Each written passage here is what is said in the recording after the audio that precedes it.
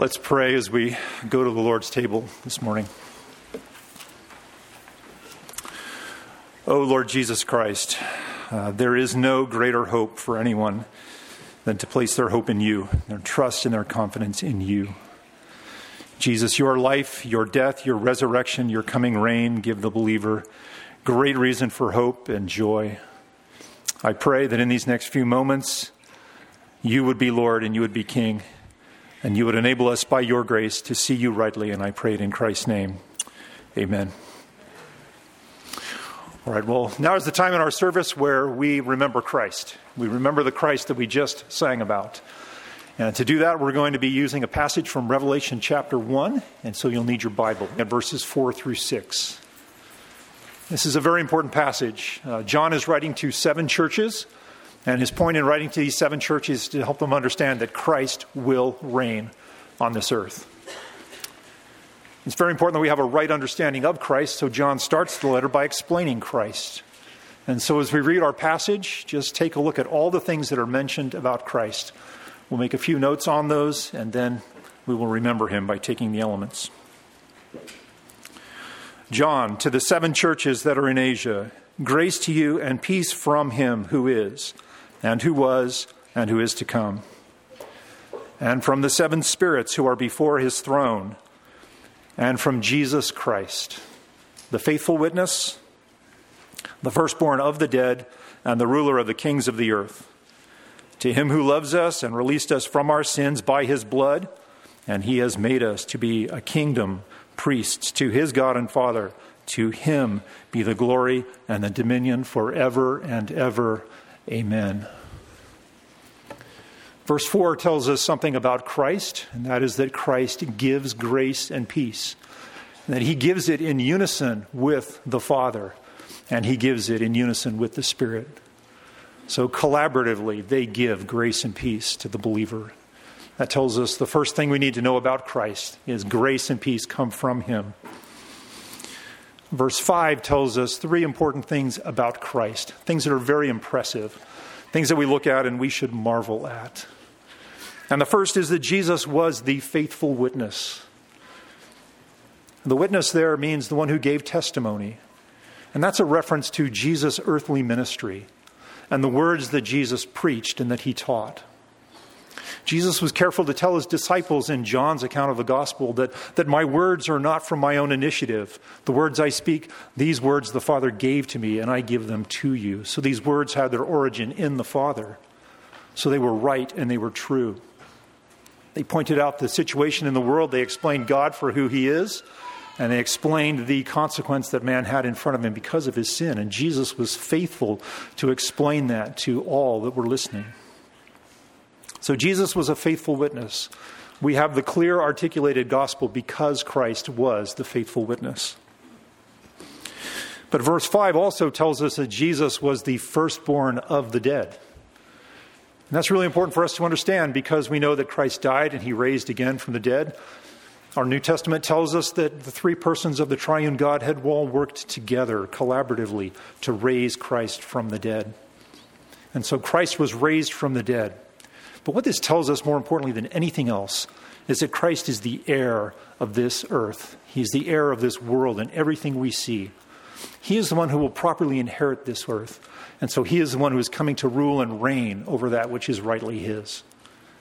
So we have Christ as the faithful witness. He is the one who preached the true gospel. And then we have Christ as the one who is the heir over everything that we see in front of us, and he will rule and reign over it. And then lastly, we see that he's the ruler of the kings of the earth. And so here we see that there is no one person at any place in human history or at any time in human history, in any place in this world, who had any kind of position of authority that was not directly under the rule of Jesus Christ. Think of your favorite world leader, any place in human history, any time in human history, anywhere on this globe.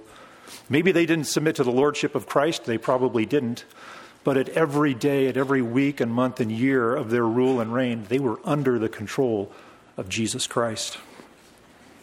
These are impressive realities about Christ. It is pretty impressive to be able to be the faithful witness to God's message.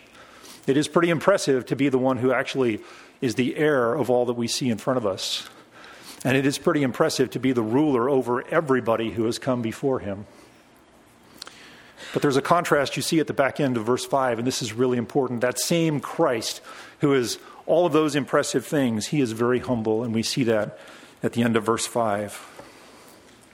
To him who loves us and released us from our sins by his blood. This is the way we want to remember Jesus this morning. He is magnificent. He is great. He is going to rule. But look at what he did. Together with all of those attributes of himself, he humbled himself and he came into this world. And he did a work that none of us could do on our own. He actually released us from the penalty of our sin. Christian, Christ came into this world and he lived a perfect life. He lived a holy life. And his purpose in living that holy life was so that he could be an innocent sacrifice. And he could die in place of all of those who would put their trust in him. And that is exactly what he did.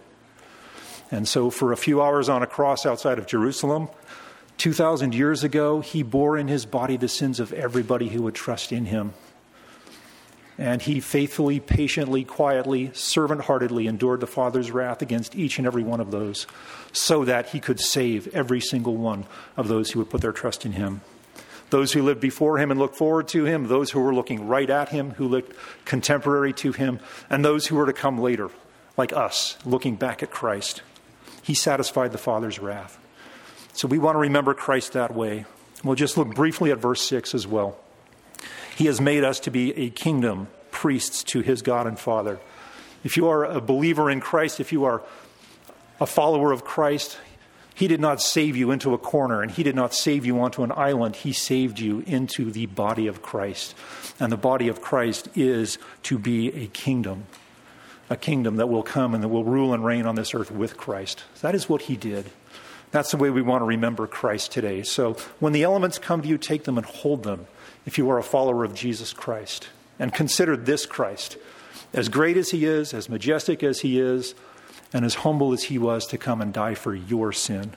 And when your heart is ready, take the elements on your own.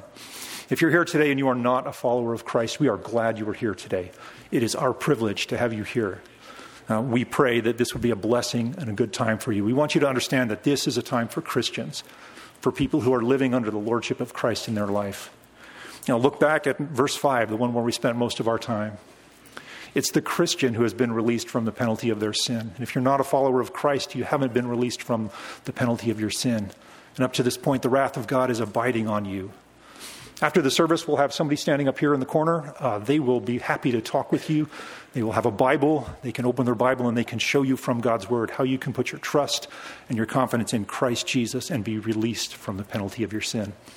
But when the elements come to you, just pass them by to the next person and take this time to ponder the person of Jesus Christ.